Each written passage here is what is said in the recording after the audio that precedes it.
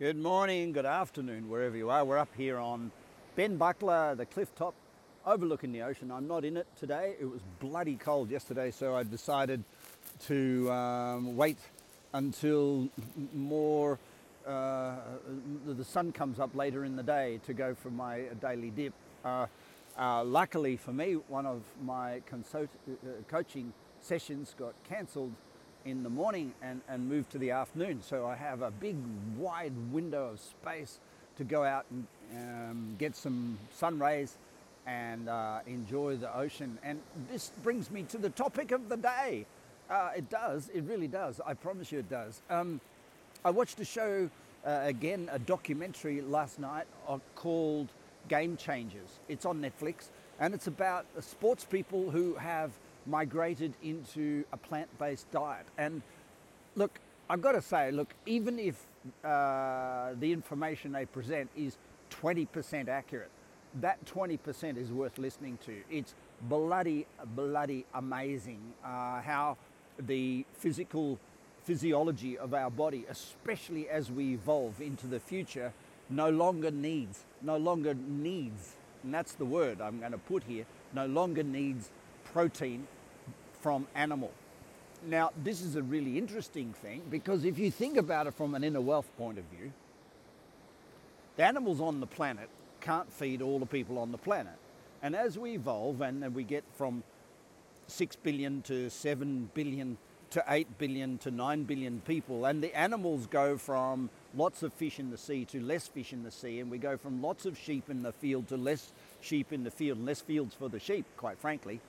And we go from less cows to making synthetic cows, which is what they're doing now in factories. You've got to realize that the consumption of meat is primal and is stupid and is actually us living in the frickin' past. If you want to evolve your DNA, you eat plankton. If you want to, you eat the green origin of food. And there's a product called greens, GREENS, but you can also eat seaweed, which is a powerful source of protein and all the rich necessities of life that are recyclable and reusable and regeneratable.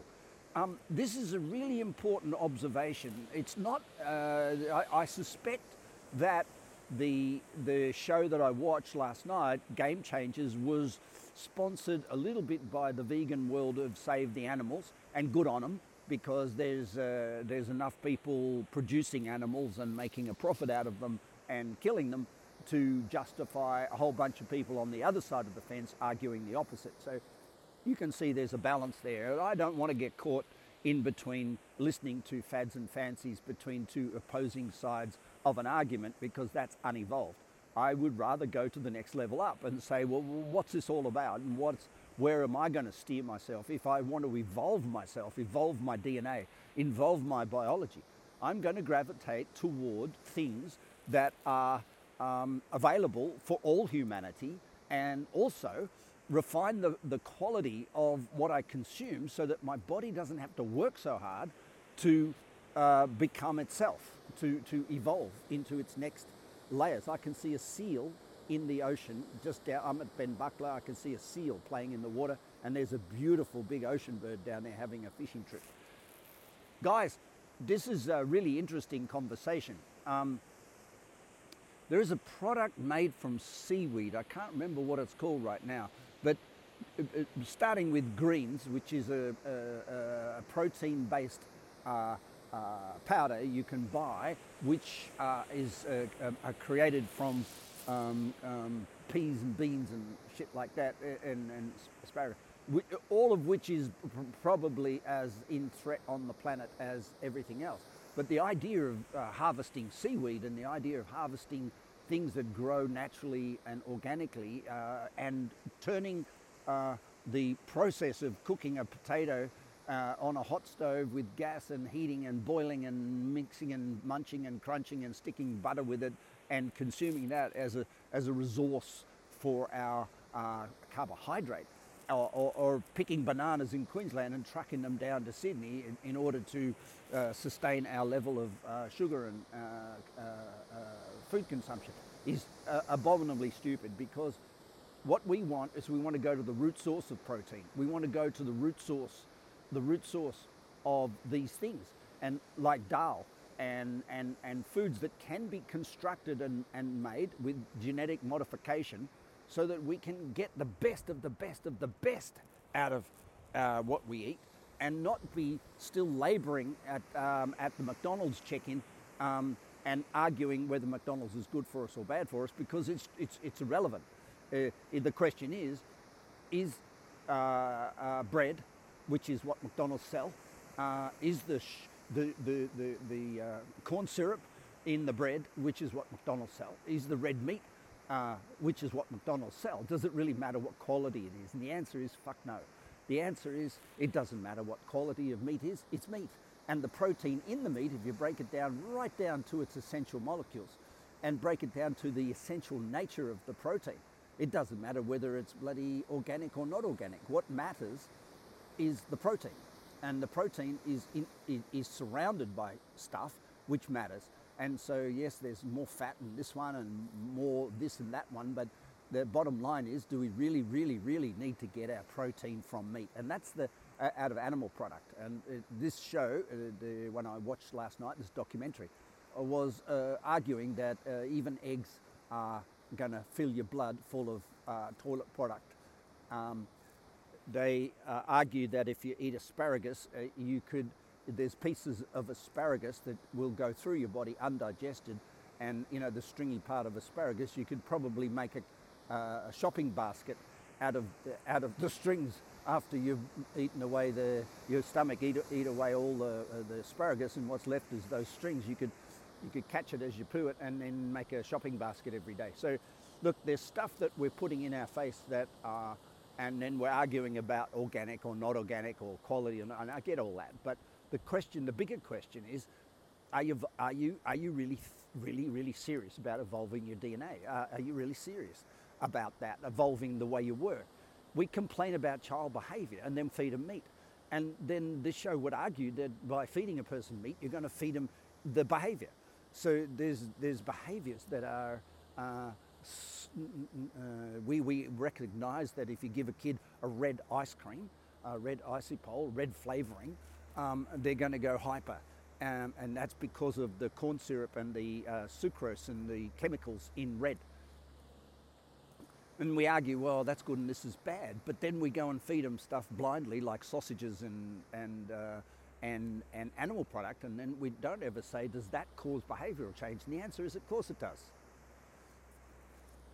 So the body is actually working its ass off. This is how the show presents itself. It says, there's a cow, and we go and make that cow organic. So we feed it good food, and everything's nice, and it lives in the field, and it never gets hurt, and it's happy, and it smiles all day, and we never harm it. Then we kill it, and then we chop it up into bits.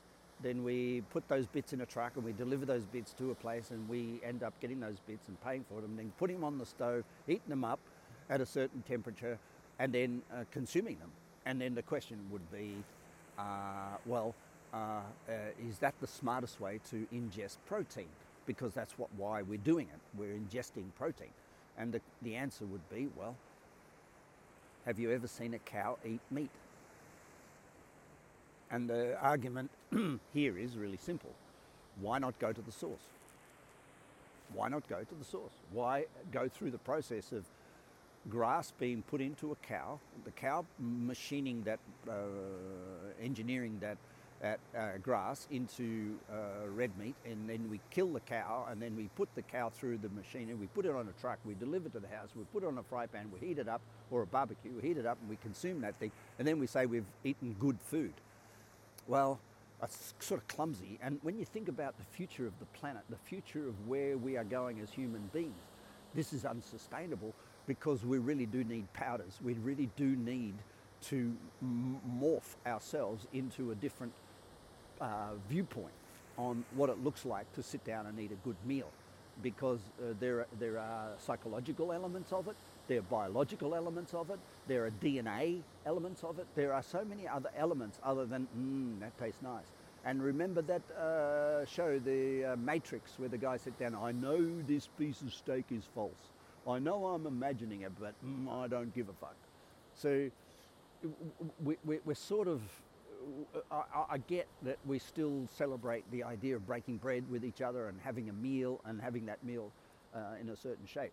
My client went to a dinner, and that dinner was sponsored by the futurists.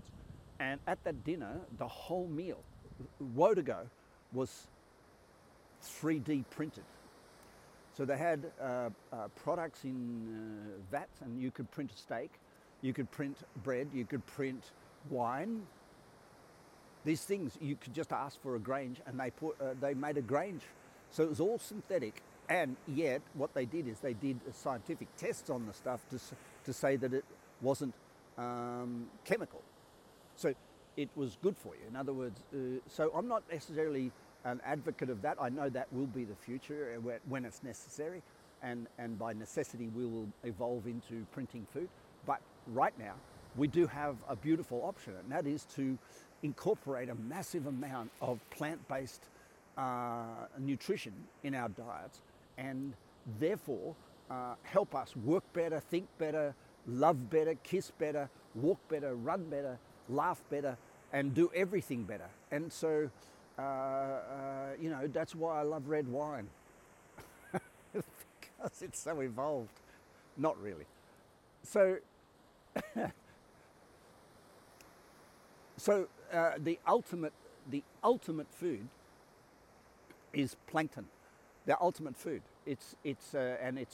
That's in seaweed, and there are products developed from seaweed that we can consume and actually make us really healthy. Greens, I've just mentioned a commercial product, and there's plenty of those around. Spirulina is another one. Spirulina is really been around for, I think, 20, 30 years, and spirulina is basically simply the powdering of food that by cold pressing in a way that produces all the proteins that we would love to consume and be healthy about.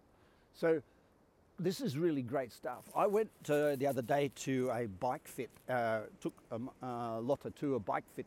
I sponsor her in all her triathlons, so I try to extract as much out of each experience she has as possible. And the experience she had the other day was to go to a bike fitter to be refitted on her bike. It has to happen every relatively short period of time, and that's a $500-600 experience to go and have a bike fit. And we went out to Penrith and we did this amazing experience on this bike fit with the bike fitter, and he was talking about what he's seeing people consume more and more of in men, especially over the age of 40, and that is the products that replicate and help to produce in the body testosterone.